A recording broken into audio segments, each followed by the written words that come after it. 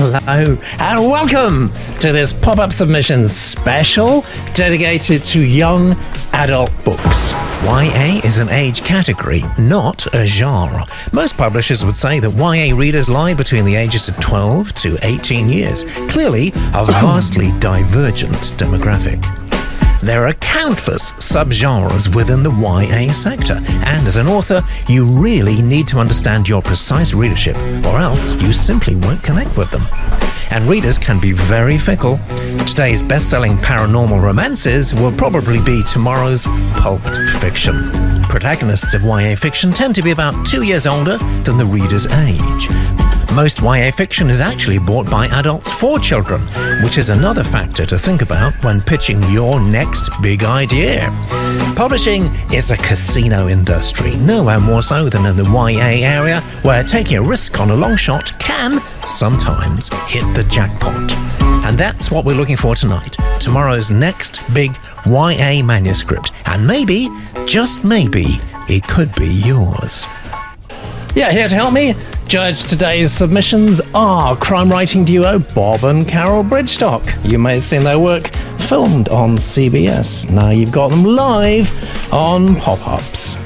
And together with Andy Dickinson, you've seen him reporting the news. Now you can hear his views. It's a very exciting show today because it's the last one of the month. And that means we'll have a monthly winner within the next 6 minutes, leading a very tightly compact pack. Currently is Jane Langen's You, It, and Everything Good, a 1980s coming-of-age story that explores BDSM, fetishism, and Gen E. Well, it's going to be a classic show today if I can remember which buttons to push, so stick around.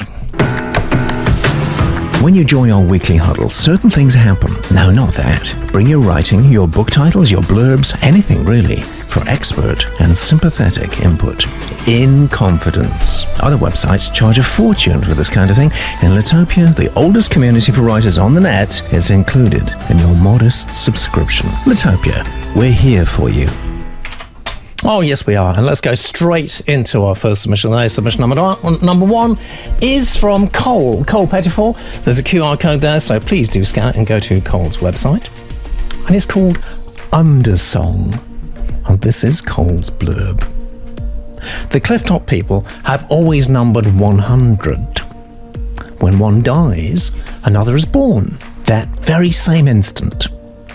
This exchange of life for life holds them in perfect balance with nature. However, when a boy named is born and nobody dies, nature turns on the people with sudden violence. Clouds vanish, as do the wind and waves. The sun's heat bakes the land. As he grows up, the people blame the boy and eventually force him out into the wild, where the needs of survival teach him who he truly is.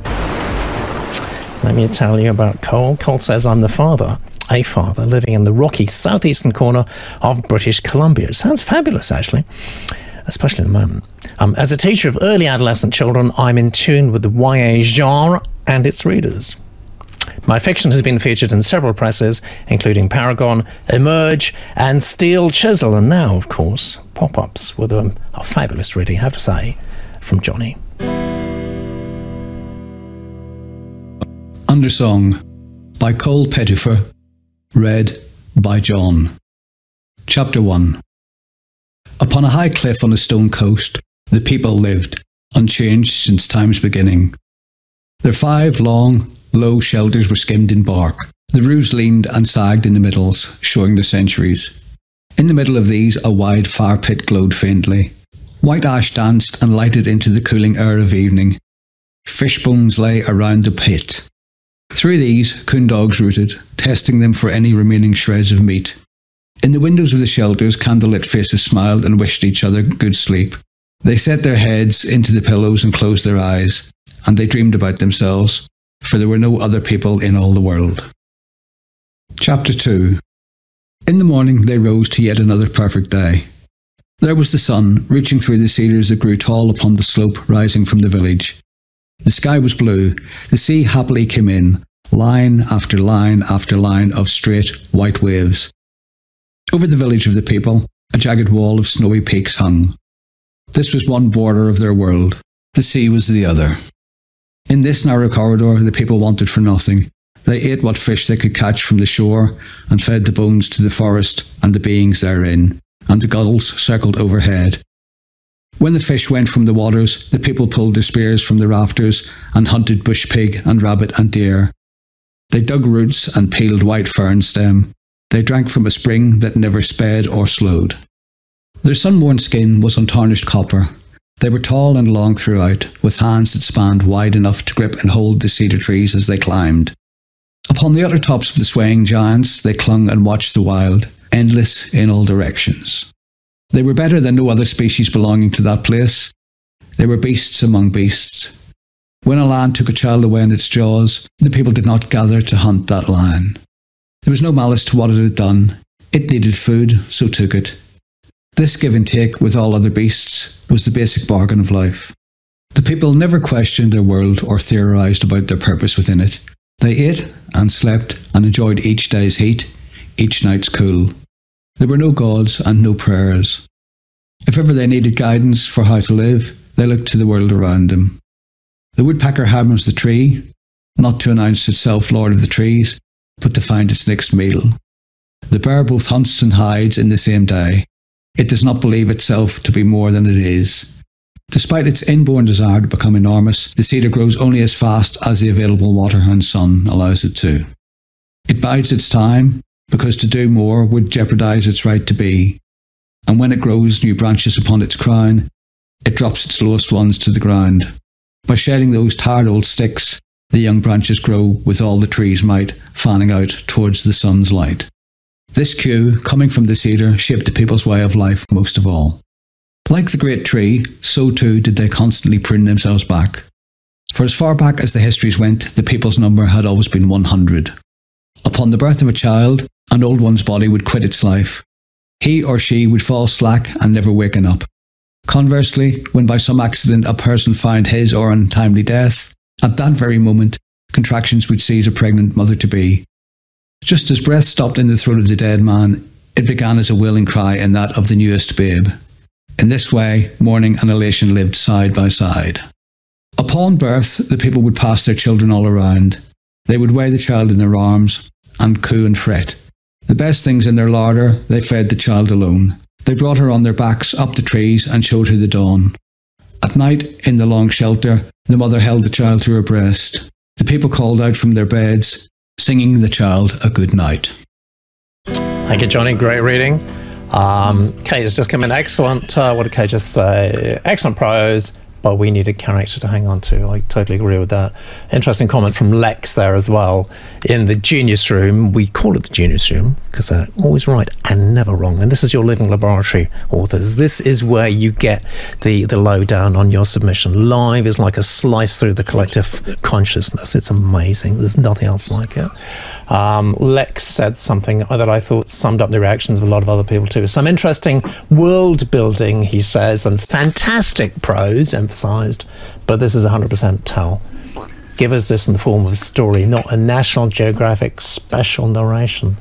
Rachel says, nice idea, does seem like a proposal more than a book. And Johnny, who's just read it, says, it has a depth of feeling to it. Like the title of this, I agree with that as well, Johnny. And Michelle says, hi everyone! Excellent. What did you think, Bob and Carol? Yeah, I totally agree. I think we need a character. I can just see our agent coming back to us and saying, scrap that bit. It was like, they do tend to say that, like, don't they, agents? Yeah, they scrap that bit. It was almost strange people. It was almost like he's actually writing himself into it. If you like, rather than actually grabbing. So I think it'd have been really if we'd have had a birth or a death at the very start, and then all the oldies like running for cover, like, no, it can't be me that's going. So what do you think about the basic idea that you heard in the blurb? The clifftop people have always numbered 100. I like that a lot too. Yes, I like the idea. Yeah, I like the title. Like the blurb. Yeah, I was waiting for it. Started off nicely, and then it seemed to, like I said, it's just tell. I was waiting for not all that knowledge. I wanted something to impact there, that there was a death that threw everybody, or there were 2 deaths at once, or there was a wipeout of a number of people. Something happened that really lifted it again. We seemed to just level out on a plateau, and it never seemed to get going after that. Yeah, I needed more story. All I got really was a sort of rehash of the blurb, which was a bit disappointing. But let's see. Bob and Carol, don't forget, please press your vote button. You haven't voted yet. Andy, I've done it, yeah. Great, thanks very much. Andy, you can vote too. And first reactions? I think it's all been said, isn't it, what the Genius Room is saying. Yeah, I think so. I guess have said. I mean, it is. I think it's a really nice setup. I think the blurb, the last couple of sentences of the blurb, made me think, this could be going a bit in a generic YA direction. But then maybe, frankly, that's just the fact that YA has become so popular, and we've had so many books that we can kind of figure that it might be going in a certain direction. But I just thought there was some lovely prose, there was some really lovely writing. Cole, you can certainly write. Some of the writing was just beautiful, but it's all set up exactly like Lex said. It's all tell, and what we really want is something to happen. And any number of those things you gave us in those opening 700 words, you could have given us as an action sequence that we could then have got our teeth into and to have hooked us in. Yeah, cool. Okay, Cole, you're not doing badly here because you've already got 45 and Andy's vote has not come in yet. Have you pressed your button by any chance, Andy? I have. It hasn't gone through. Okay, well, we'll have to check that out in a moment, see what's going on there. So you've got 45. You might get more than that, so it could be quite a significant score. The thing is, though, you know the people who this is going to, Cole. You've said as much, and you've got to grab them by the throat straight away, because we are in competition these days ruthlessly with the likes of TikTok and so on. You've got to do something other than just an exposition. I think everyone is united now. Everyone thinks it's a great idea, but the execution at the moment is a little bit slow. Let's go straight to submission number 2. Meanwhile, we'll sort out Andy's voting.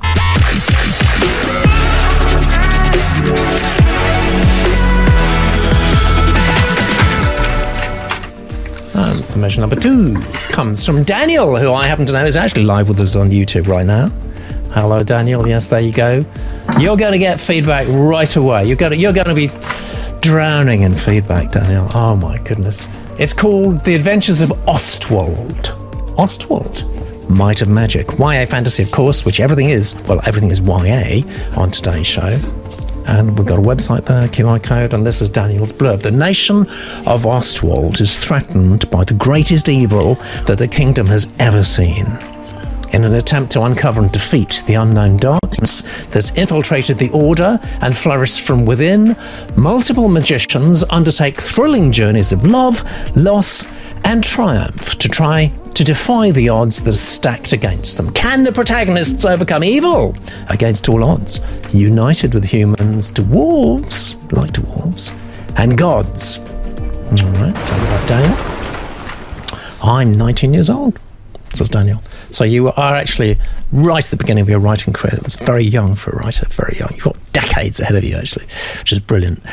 Still currently studying politics, philosophy and economics, PPE, at university, using this to incorporate microcosms that represent the modern world within my work.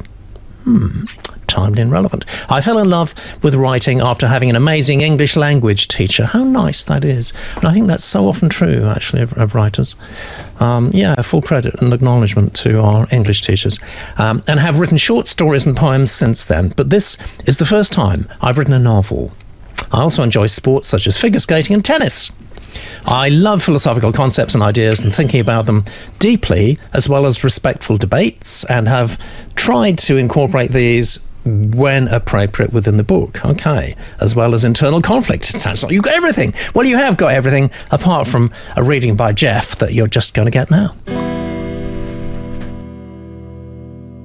The Adventures of Ostwald, Might of Magic, by Daniel, read by Jeff. Master Woodrow, the lead warlock of the West Magicians Guild, was widely respected by the other 3 guild leaders, and was second in magical skill only to Master Diego, the lead sorcerer of the entire nation of Ostwald.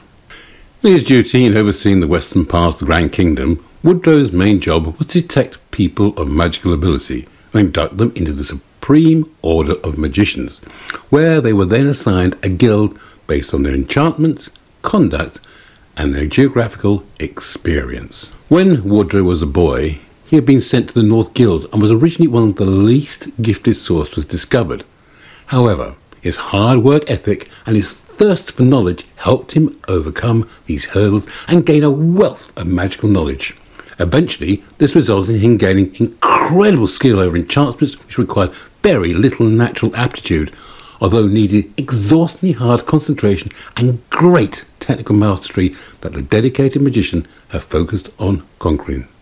One of his tasks was reaching out to detect those with magic potential and to locate and measure magical signatures. Usually, this exhausting duty was tedious and unexciting, typically just reaching out into the druidic network over a wide area, attempting to seek out those with a faint mark of magical ability with locked powers, thus allowing the sorcerer to locate them and induct them into the order, or to put stronger locks on their powers to prevent them from ever being able to be harnessed if required.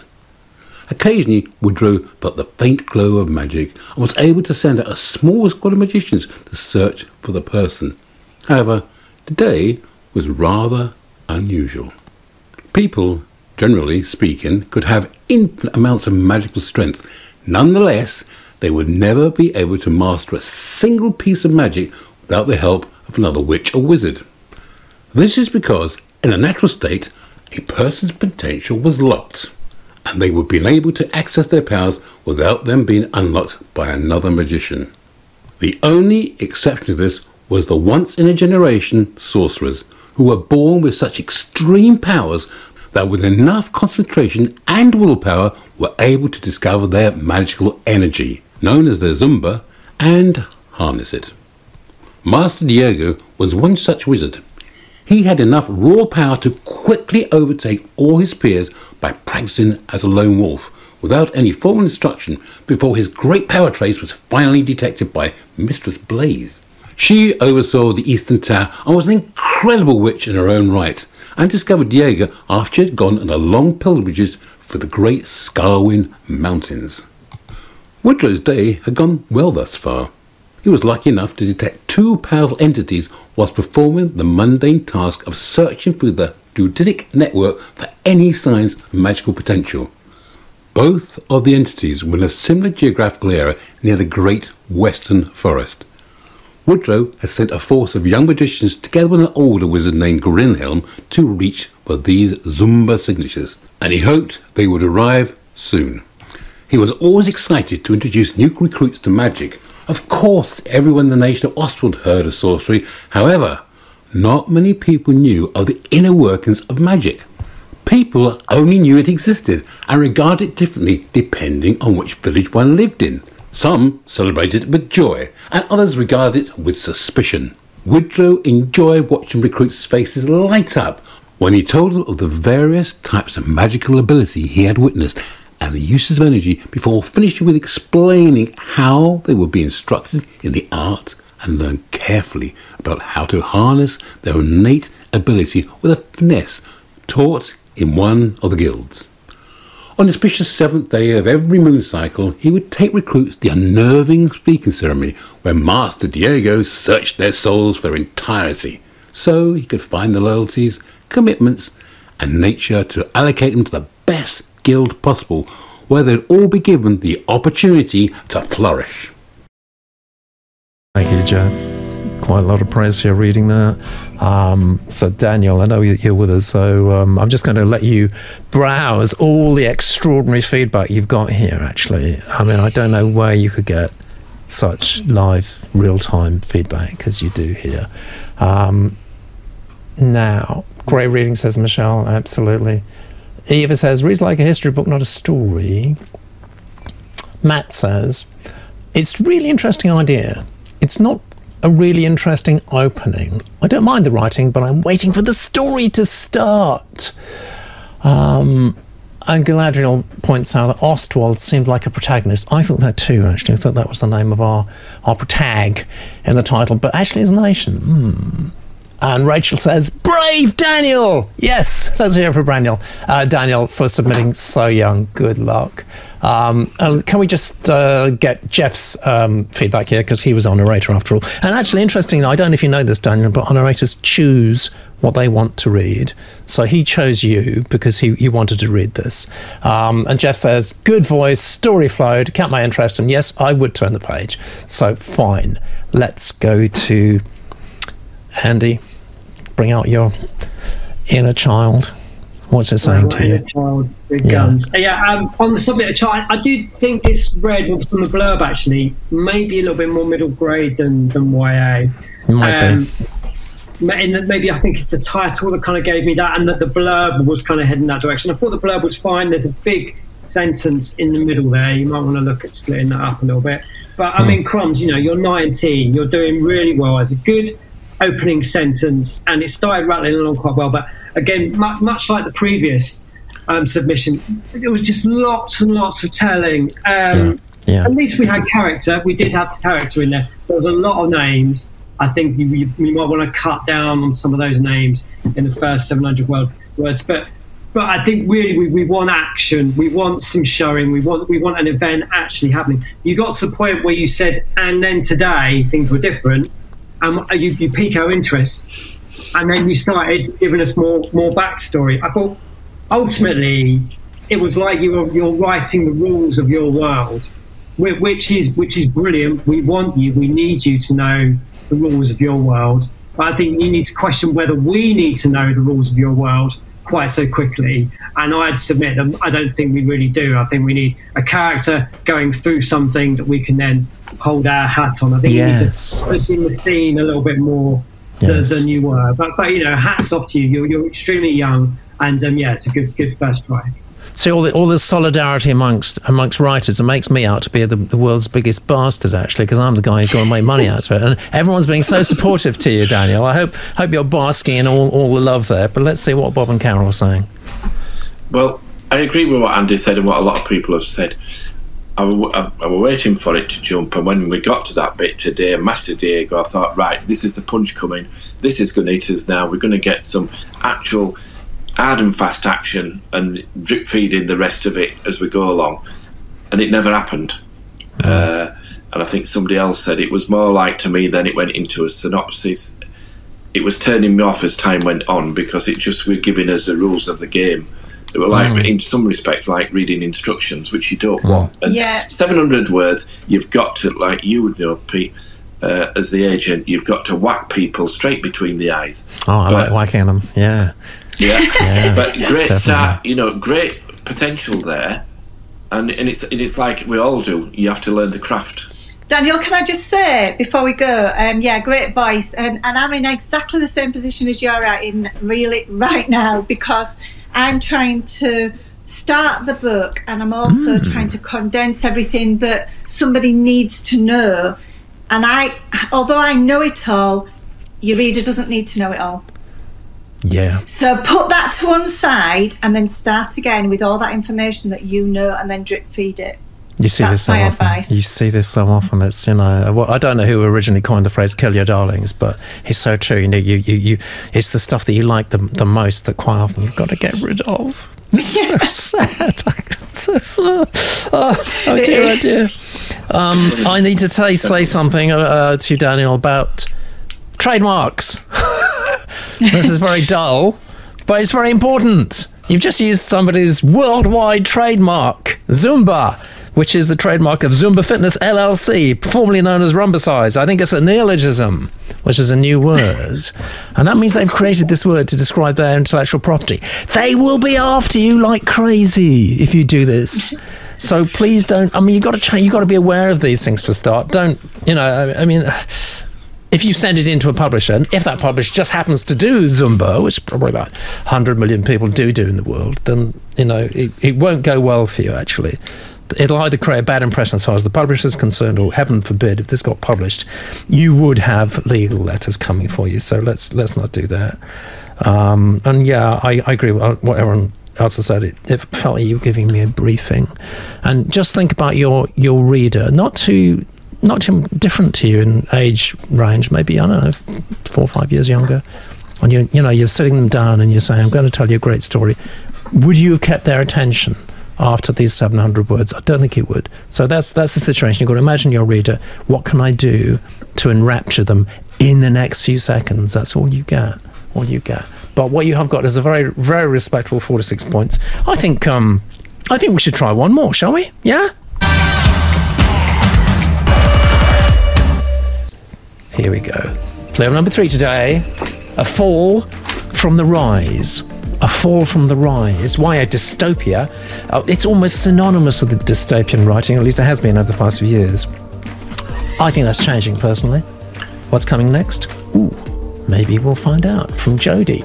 This is Jodie's blurb in a future where animals no longer exist and people have become the replacement for meat. Baxter Sellfield. Baxter used to be a firm of butchers, didn't they? UK, I like that. Yeah. Tries to navigate her way through the world and stay alive.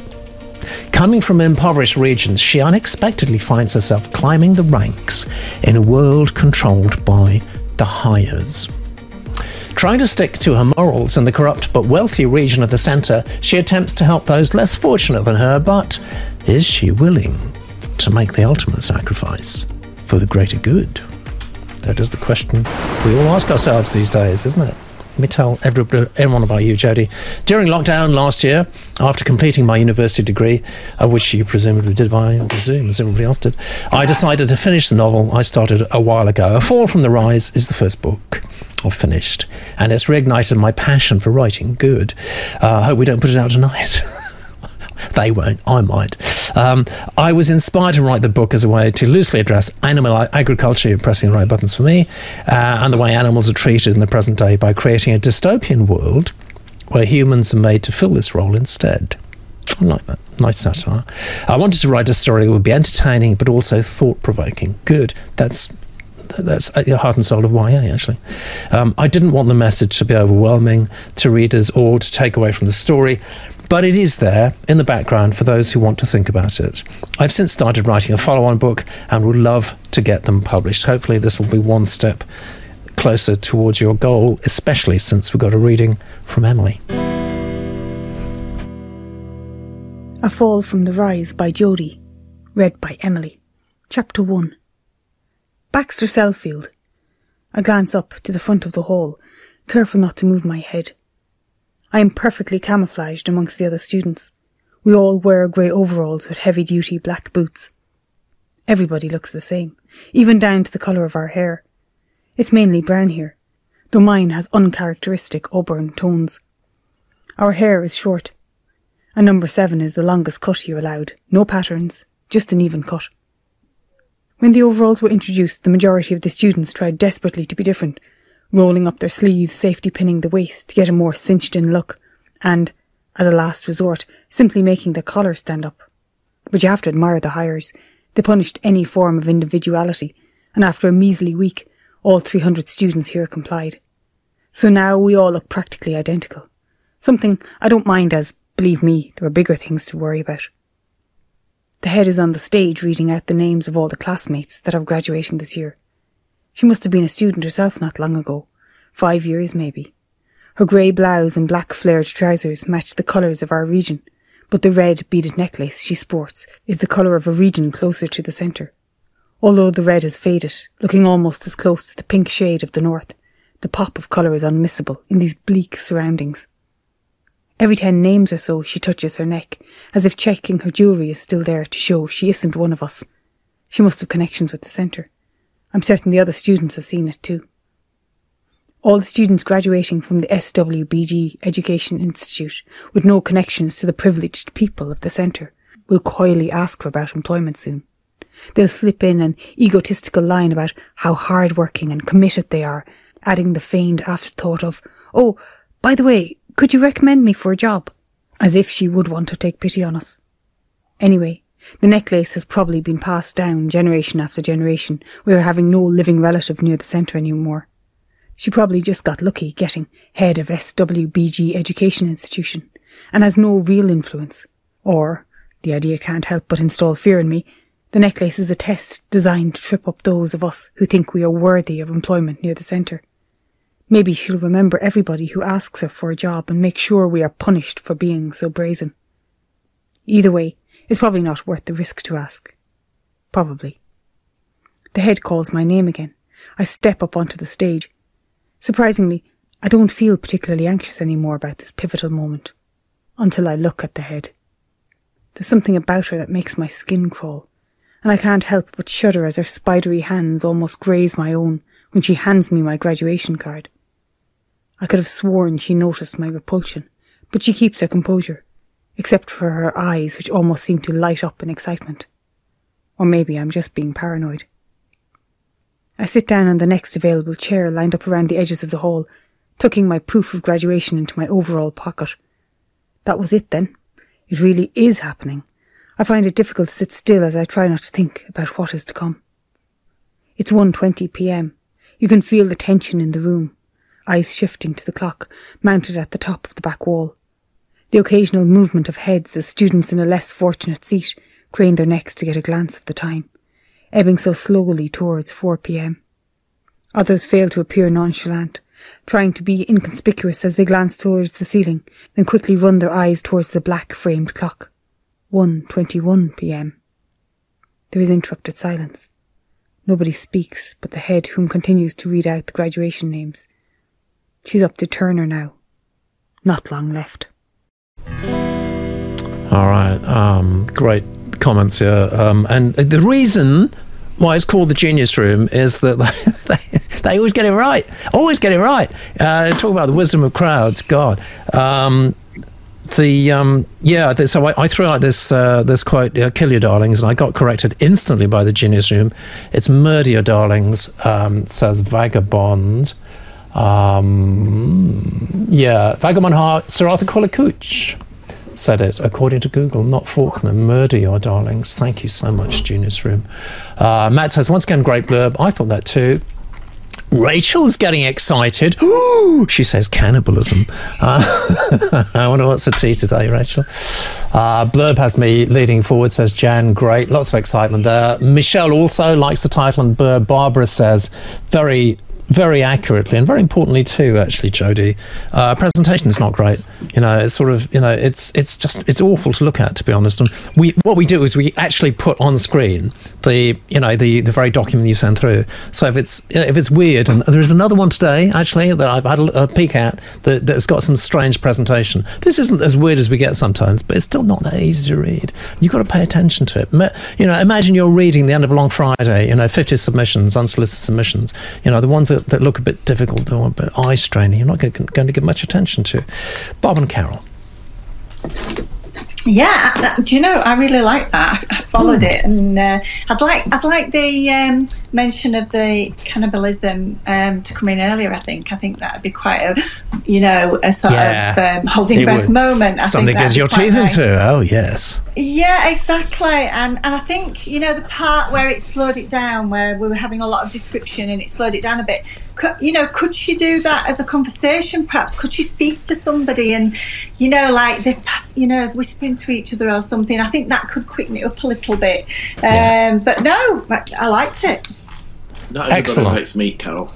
Not everybody likes meat, so there could be a problem there. But no, joking apart, I thought it really draws you in. You can relate to the conditioning of the group. People there all looking alike. Handmaid's Tale. Police officers, all in uniform.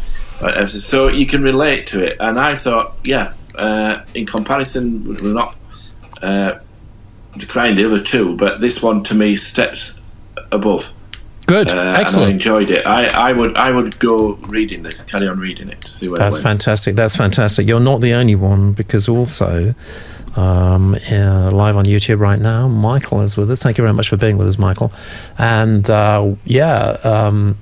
some real good elements, says Michael, in the story setup. My 70-year-old mother, not quite YA, but close, wanted to turn the page. Yes, that's just what we're looking for. Fantastic. Andy.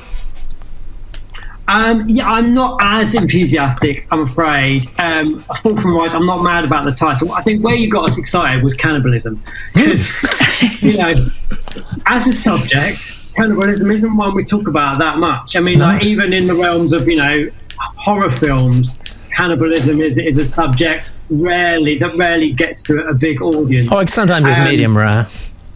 Yeah, exactly. That's how I take Pete. But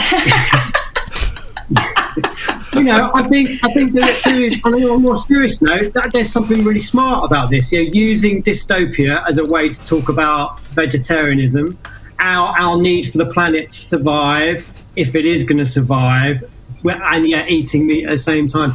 There's some real smarts in your setup, so I'd say congratulations on that. Also, Baxter Selfield is a brilliant name.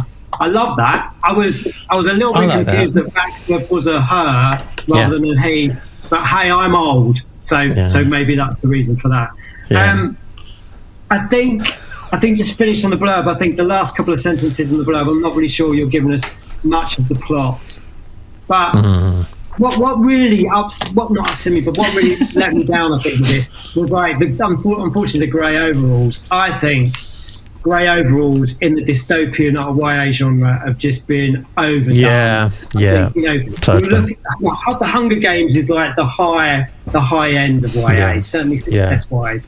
And then we looked at the Diversion earlier, which I mean didn't read them, but films-wise, by God, by the third one, I was like, please just make it stop. It was just I think we've done it a bit, haven't we? Really? Yeah, it was so overdone. So I think although your writing was nice, I wouldn't say starting with grey overalls, which is so synonymous, or that word, with this genre is really the place to really set your story out. There was some nice stuff in there, but as I said before, the text was quite dense. I'd say if you're going to start in graduation, I think that's a really canny place to start. Again, I mean, graduations are quite an odd experience, I've found. Your feelings, your emotions are, and it's a whole thing of formality. Am I going to lose my friends? What's the point in all this anyway? Because we've already got drunk and celebrated. Or in your setup, am I going to go out of graduation and then get eaten? So I'd say there's probably more that could have done in a more exciting way in that setup. That tasty little go out for a meal. Exactly. Go out for a meal. Go out for a meal. The thing, I totally agree with you. You're my dad.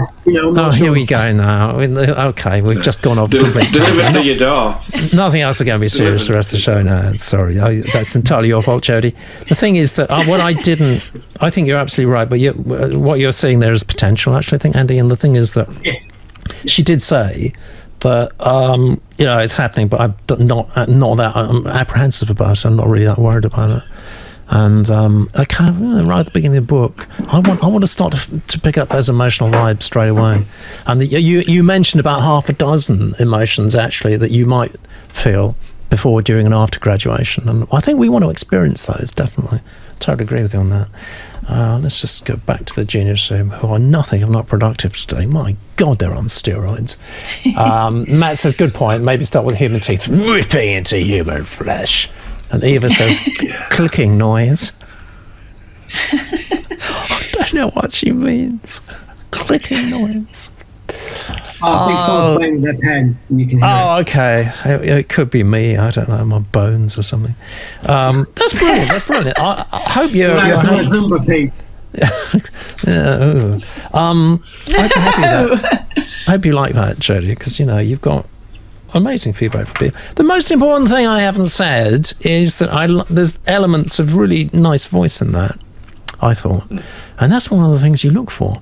Because most people, for reasons we won't go into right now, most writers don't have very much voice to begin with. And you want voice. Your voice is so important. The stronger your voice, the better chances you have of getting published, and ultimate success, actually. And I felt really there was quite a good voice coming through, only in parts, but it's there. Your voice is there, and that's the important thing. We don't get a voice in every submission by any means. Let's have a look at something else now. We're 3 submissions into the show. Let's look at how the numbers are stacking up. Pretty tight. You got Cole. I think with us now. You got 60.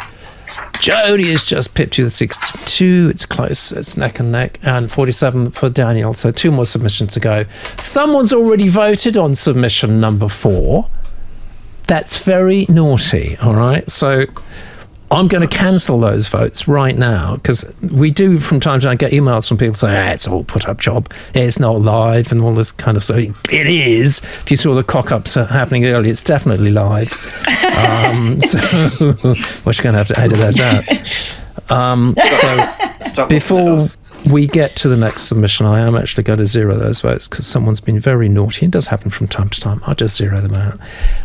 But before that happens, I think Bob and Carol, we want you to. I tell you what. Why don't we have a look? First of all, at your magnificent website. There it is. I have no idea how many books that you've written together. For those people who don't know Bob and Carol, and honestly, is there anyone in the world at the moment who doesn't know Bob and Carol? Amazing police career between you. Something like 500 years in the force. Murders solved, all kinds of things. Just a totally distinguished career. Then went on to write no end of police procedural books and advise on all sorts of interesting things like television and this, that, and the other. So I'm going to ask you not just about your website, but what's this we're seeing? Tell us about that. Well, When the Killing Starts, it's actually book number 7 of the D.I. Dillon series that we wrote, first of all. And D.I. Dillon is loosely based on Bob and his career and our home life. So throughout the series, you actually meet Bob, because Deadly Focus was the first book that we wrote, and you get to follow them through a few years of their life at home as well. Nice. Now, When the Killing Starts was actually loosely based on a murder that Bob he was actually part of, and he received the Dennis Herban Trophy for great detective work in West Yorkshire Police for that murder. And and it very loosely based on it, but that's why we ended up on the CBS channel, Written in Blood, about that murder. And that's actually in, if you'll just pass me that, Bob, it's actually written, it can't be brought in. It's actually written up in one of the crime magazines. I don't know how you guys managed to get any words written, actually. You're going on Bob's just going on and on, isn't he, really? Oh, he does. Well, no, I'm not doing any talking. Pete.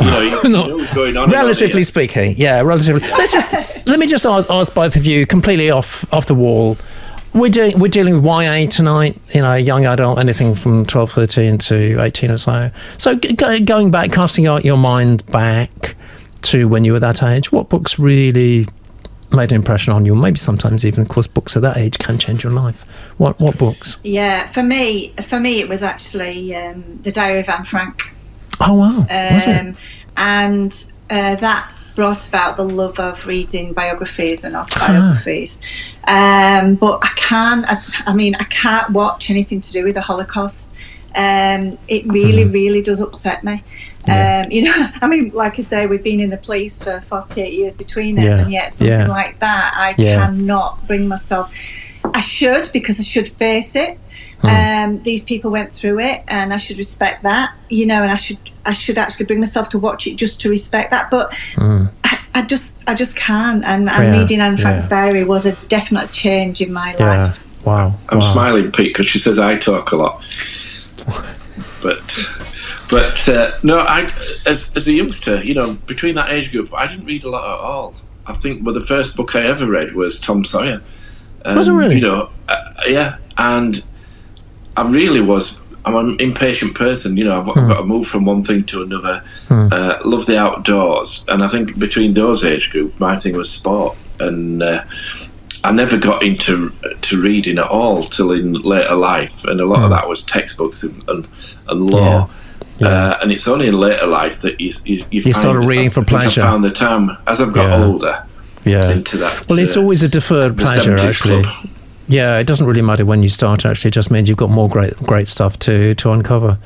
I was going on to a significantly younger person the other day about P.G. Wodehouse. He'd never been exposed to P.G. Wodehouse, and I just thought, you lucky sod, because you've got so many great books there, amusing, entertaining books, great books for lockdown, actually. Are they going to change your life? No. But are they going to entertain you? Yeah, absolutely. Let's bring Andy into this now. Andy, same question to you. When you were slightly younger than you are now, what books were formative for you? What made an impression on you?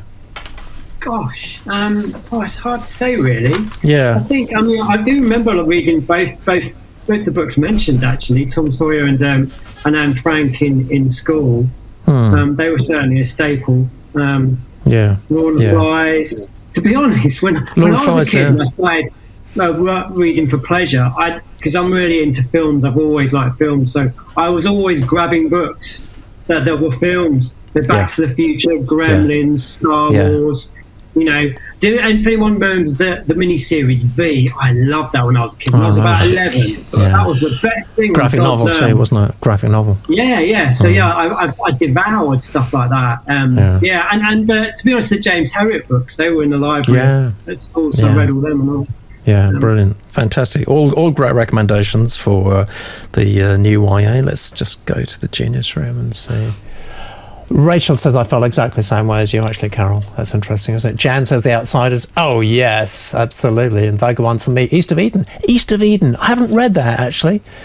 Blew me away, age 13. How precocious you were. First grown-up book I read. It's all coming in now. Johnny says, my big moment was Tom Sawyer too. Oh, there you go, Bob. Yeah, and then as young and aspiring hippie, I discovered J.R.R., of course, no one's mentioned Tolkien yet, who narrowly got published, only with the greatest of difficulty, just like Joanne Rowling, actually. We nearly missed two of the biggest bestsellers in the whole of the 20th century. But maybe we won't miss them now because we've got two more submissions. Fourth submission today comes from James. Hello, James. If you're with us live, let us know, please, on YouTube. It's YA science fiction this time. Good. The stars are yours now. That's your title. I rather like that. First impression is good. This is James's blurb. History has ended. Humanity resides in a great city where there is no danger, no adversaries, and no endeavour. This paradise is tended by a hypersentient consciousness known as Core. 17-year-old Kyla Law lives in a reservation, a community that still believes in democracy. She plans to overthrow the city's sentience and secure her people's freedom. To do this, she has made herself into a weapon, a virus carrier. Oh, not again, please. A virus carrier who will infect Core and destroy it. All right. Yeah, everyone's reacting strongly to that title, James. Short and sweet from James. I'm a professional seafarer. Ahoy. Sorry. Probably get that a lot. Don't hit me. Dear.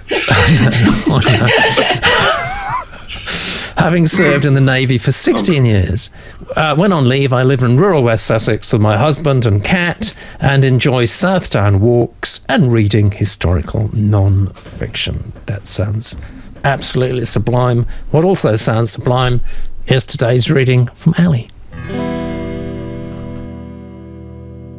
The Stars Are Yours Now, by James, read by Alison. If my chest were a cannon and my heart the hot lead ball, I'd still shoot. I would shoot my heart out because I'll do anything, everything to destroy it. So long as it exists, we'll never be free. Problem is, metaphors don't hurt. It's been easy for me to think I'll do it and say I'll do it. I've been doing that for years. Now's the moment. Time to act. And to exhale. Kyla? With a flick, I open my eyelids to the sunlit mountains. To my right are the grey peaks set against an ever-blue sky. To my left, open prairie. Normally this epic land settles me, but not today. Larch is staring at me. Kyla, you okay? He gets a tightly screwed forehead for such a stupid question. Cousin, I'm about to take a pill and erase my memories, possibly, probably, forgetting who I am forever. So no, not that okay. My horse's thick muscles shift beneath, and his strength does calm me. He's a thoroughbred, which makes him awesome, but also highly strung. No matter how I try, I'll never hide my inner stress from him. It's okay, Max, I soothe, leaning into his ear and getting a whiff of horsey sweat mixed with dewy grass. Larch breaks his staring. I'm calm, really I am. I've chosen to do this. I'm okay, I tell him, like saying it aloud makes it true.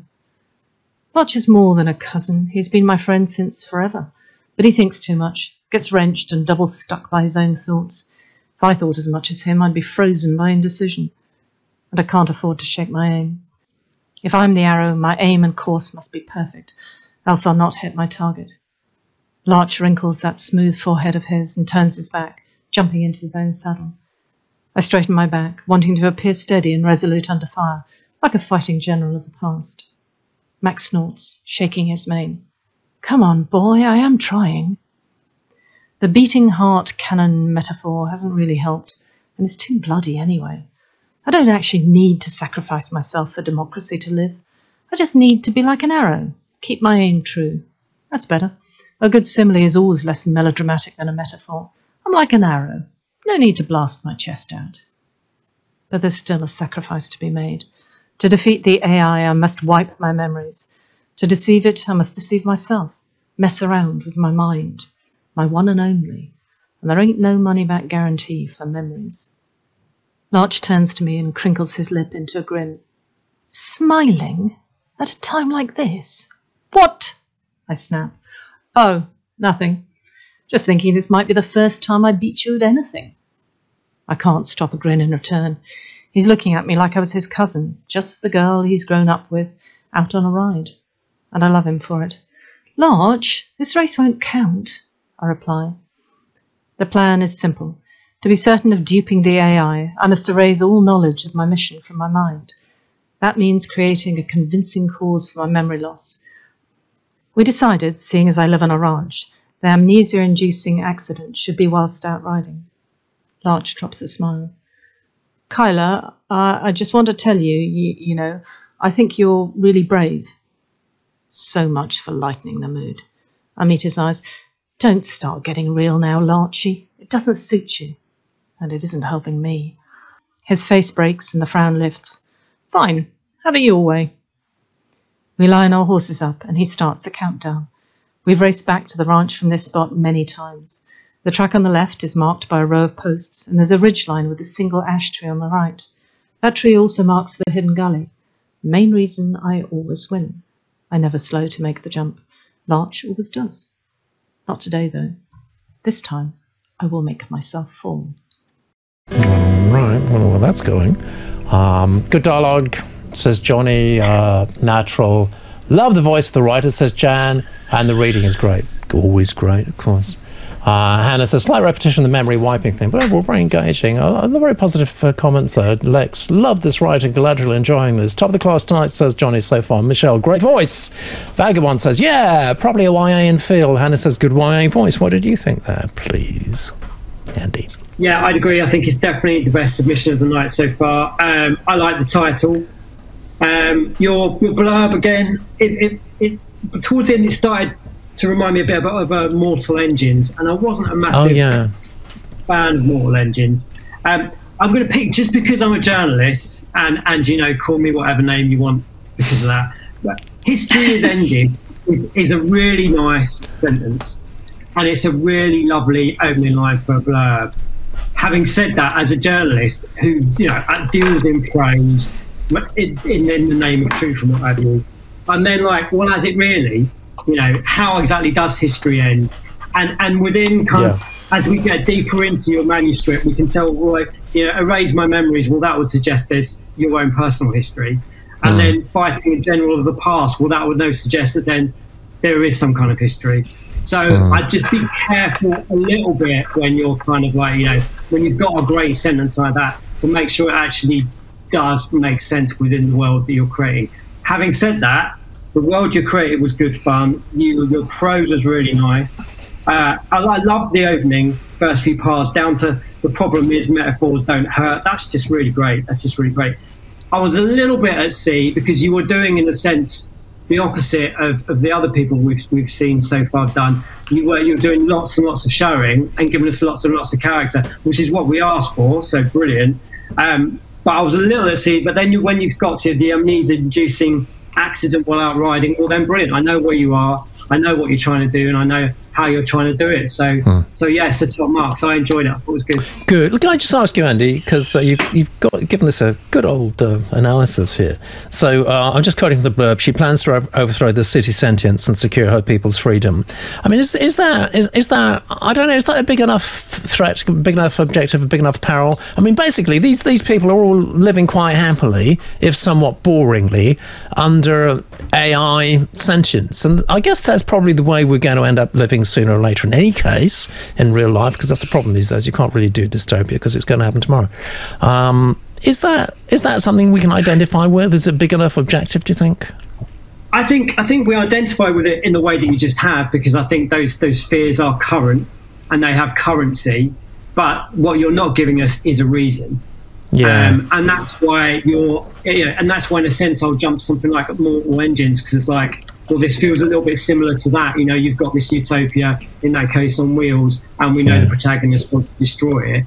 So there's always going to be a reason. But yes, I think your blurb would be far more powerful if you gave us that reason. And also I think then you would strayed away from the kind of generic YA stuff that we could possibly fall into. Yeah, we don't want that. A little bit at sea, says Hannah. Oh, we're still doing the nautical jokes, are we? Oh, good. That's nice. Lex is given if you can read it, like 3 points. Sorry, it gets so small. Thing is, guys, in the Genius Room, if you've got a slightly longer comment, just put it into 2 sections, please. Otherwise, it will get reduced to kind of pointless size. But there's Lex's comment there, and really, really positive stuff. You should be very pleased with that, James. Let's see what RC says, the collective known as RC. Yep, very enjoyable.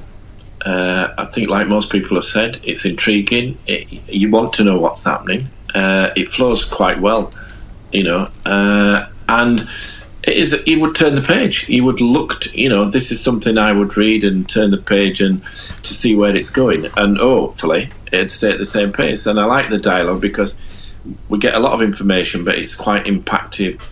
As it's told, and it's quite pacey. But yeah, I liked it. From start to end. I thought, well, could have listened to a little bit more of it just to see what the next venture was. That's very nice. The writing was very competent, really polished. I really enjoyed it. Yeah, and well read. Some by really Ellie. good. Yeah, of course. Yeah, although strictly speaking, you shouldn't be giving marks to the reading. That's the thing. Well read by Ellie, but yeah. But no, really that's great. That one. Okay, really so already that's fantastic. That's brilliant. So look, guys, we already do know that well, let's just look at this again. Just one more submission to go now. It's really quite tense. You just got another point while I was talking. That last sentence, like 3 seconds long. You've got another point there, James. I don't know when it's going to stop. You got 76. That's 76. And Cole was previously in the lead with 65, and Cole was challenging, very closely challenging. Winner from 2 weeks ago, of course, who was Jane with You, It and Everything Good, that I thought probably was going to go on and win the month, but now not so. Not so. It's going to be James Beadle, or is it? Because we do have one more submission. The Stars Are Yours Now, by James, read by Alison. If my chest were a cannon and my heart the hot lead ball, I'd still shoot. Stop it. It was a good reading by Ali, but really, you can have too much of a good thing, right, guys? Okay, yeah, we have a final submission now. It's getting a little bit tense here. Final submission of the day is from Emma. Hello, Emma. You don't need to be apprehensive. You can be nervous, but not apprehensive. It's YA fantasy adventure, and it's called Fire Awakens. Fire Awakens, Book 1 in the Earth Guardians series. Here's Emma's blurb. Until now, Chione, I'm going to say Chione, I think that's probably right, but correct me if I'm wrong, please, Emma, because I know you're live with us on YouTube, which is great. Chione has lived a comfortable and predictable life, carrying her duties lightly, unaware of her incredible innate power. Yesterday, everything changed. Framed for the murder of her mentor, she's fleeing for her life, pursued by the wrath of Egypt. These are troubled times. The pharaoh's rule is waning and new forces are emerging. Chione must keep her power safe from those who would abuse it. A power that has the potential to save or destroy Earth itself. And I'll tell everybody about our author Emily. Following nearly 20 years working in corporate communications, Emma tried to make a living by writing personalised children's books, which nourished her soul, but not her bank balance. Sorry about that, Emma. Her current job combines crisis management. You must be working so hard at the moment, every day, new crisis. Lots of opportunity there. Emergency first aid and herding cats as she works in a primary school, which is kind of crisis management, right? When she is not looking after her own children, and Roland, a very naughty Labrador puppy, Emma likes to write. And hopefully Emma will also like to listen to this reading from Beverly. Fire Awakens, Book 1 in the Earth Guardian series, by Emma C., read by Bev. Chapter 1, Escape. Hunkering down in the mud, amongst towering papyrus, eyes wide, ears pricked, she hardly dares breathe. The papery stalks and swaying starburst flowers above her head will betray her slightest movement. She can smell her own fear, pungent and sour. She had hurried to the river through the gloaming, hoping to find a fisherman to take her towards the delta. Before she was missed, before news of the murder had reached the riverbank. She could pose as his daughter, she had reasoned. The river was always crowded with small fishing boats, but it had been deserted. As the night thickened and hardened, the people of Memphis, fishermen and noblemen, had gone to their homes, afraid of the darkness that had arrived in the middle of the day and of what it might portend. Squirming further into the bank, she wraps her cloak tighter against an unfamiliar chill.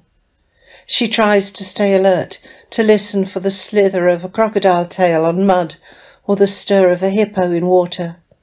Finally, though, adrenaline seeps away, and she loses the battle to stay awake. She sleeps until the unbroken dawn. She awakes with a start to voices further down the river.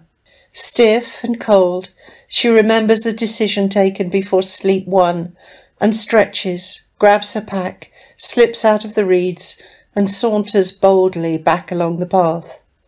What choice does she have but to brazen it out?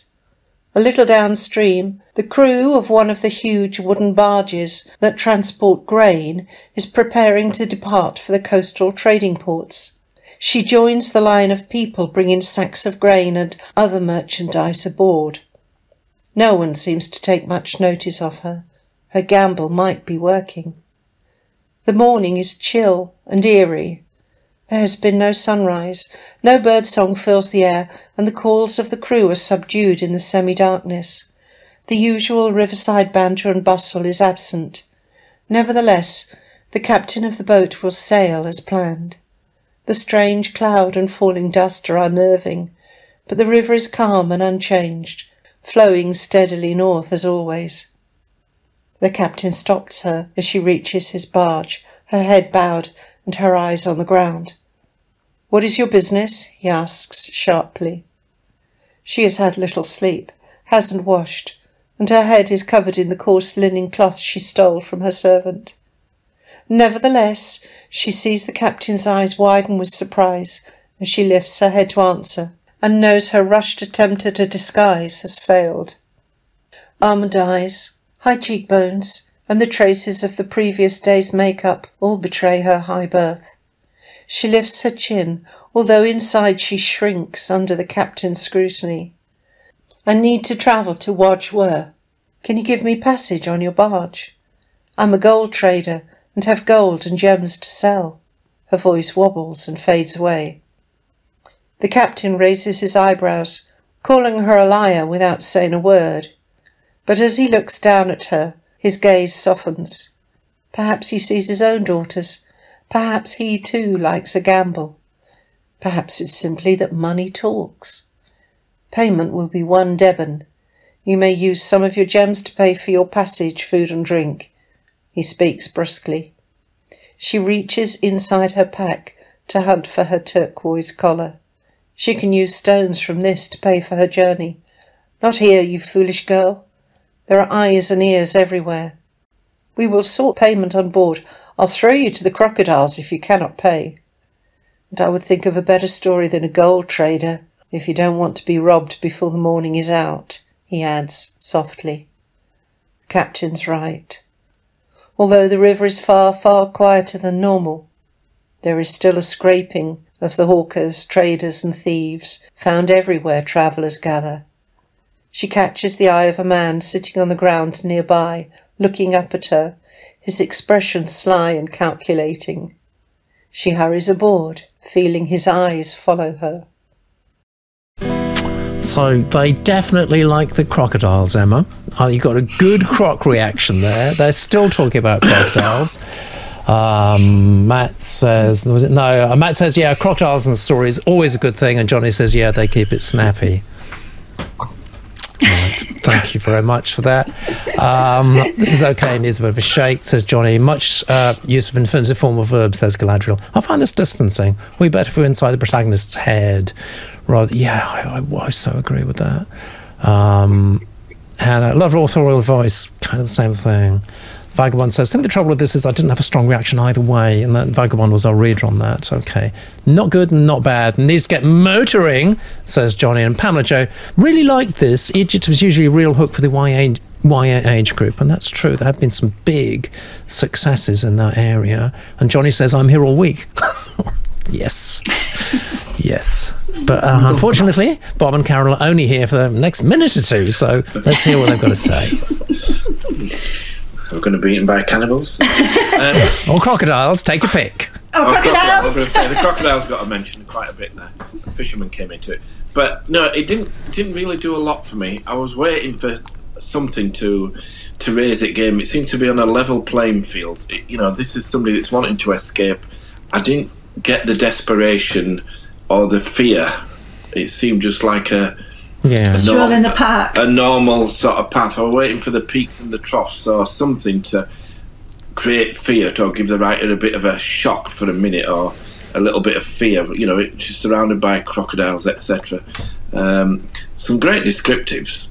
I really like those, but for me, I was waiting for something to happen, and it didn't happen yet. And I was waiting for something more.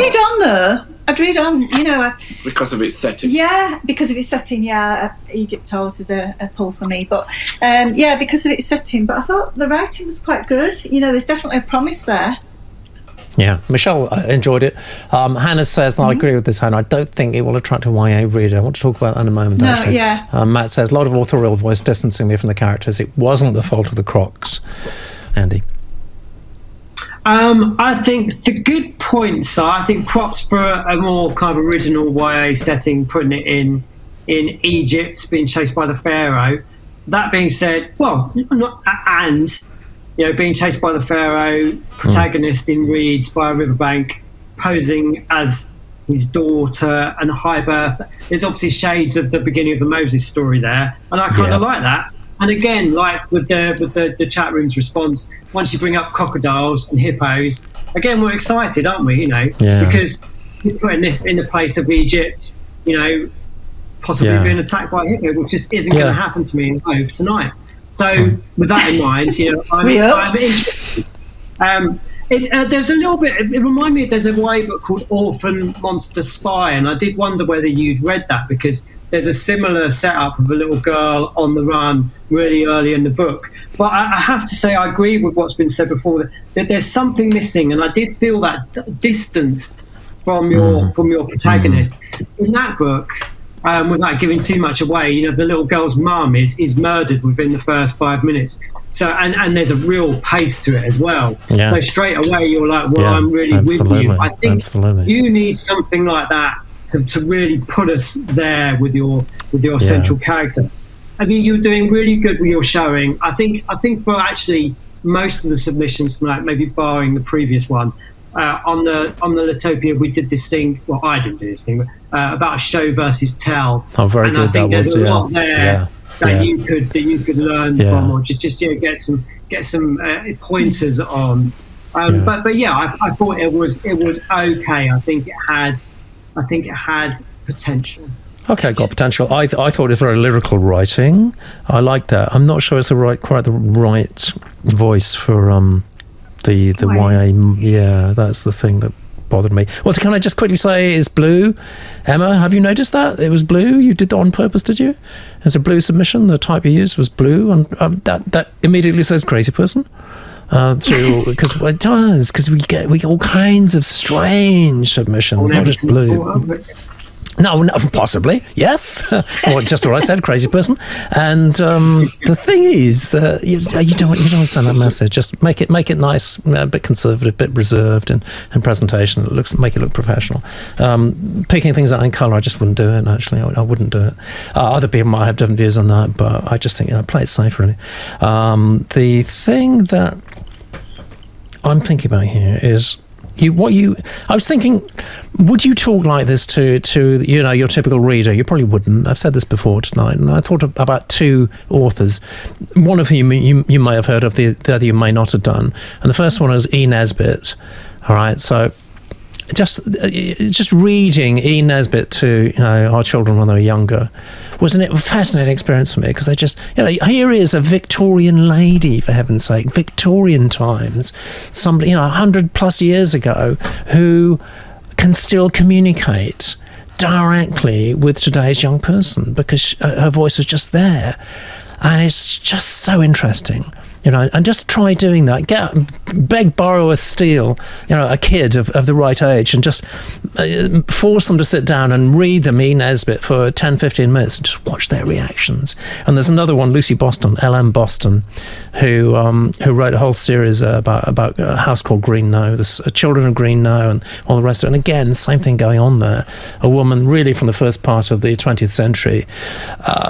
You would expect to be kind of stilted in expression and inhibited, and long sentences are convoluted, very slow pace, and so, but not at all. And again, just watching the reaction of the YA readers and how they instantly almost get hypnotized sometimes with the voice.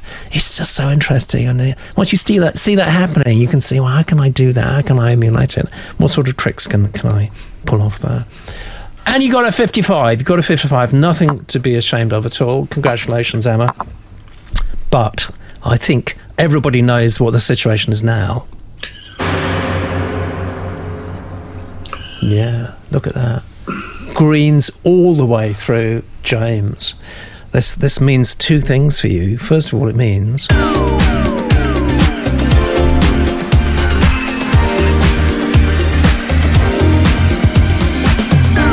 yes, you're a showman. But because we've had, 5 shows? No, four shows. We started a bit late this month. We have 4 shows a month.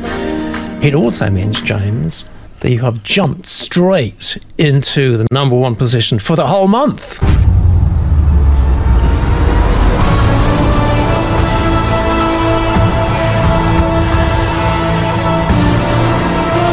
Congratulations, mate. Oh, yes.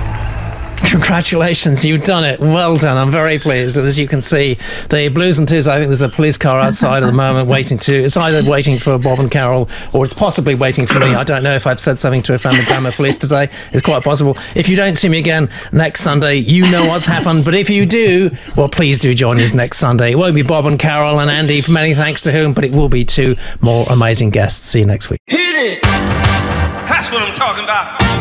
Wait! Okay, now. From the beginning. Hit it, boys. All young men with the suits and ties, just sitting in the crowd smoking big cigars. I hope you're ready for what's coming now. I'm the one, I'm the lady that will bring you down.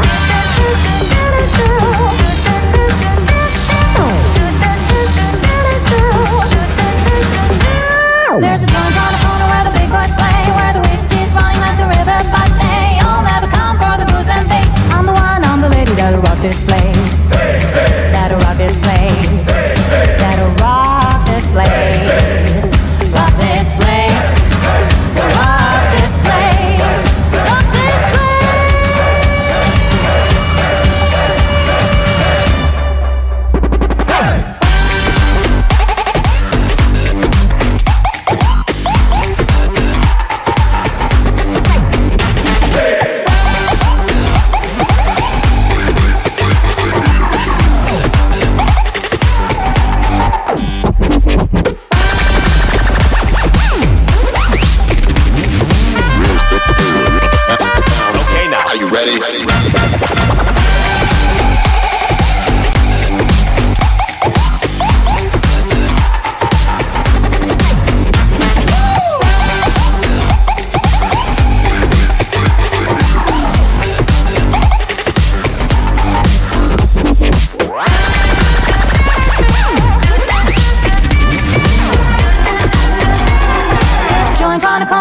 boys play.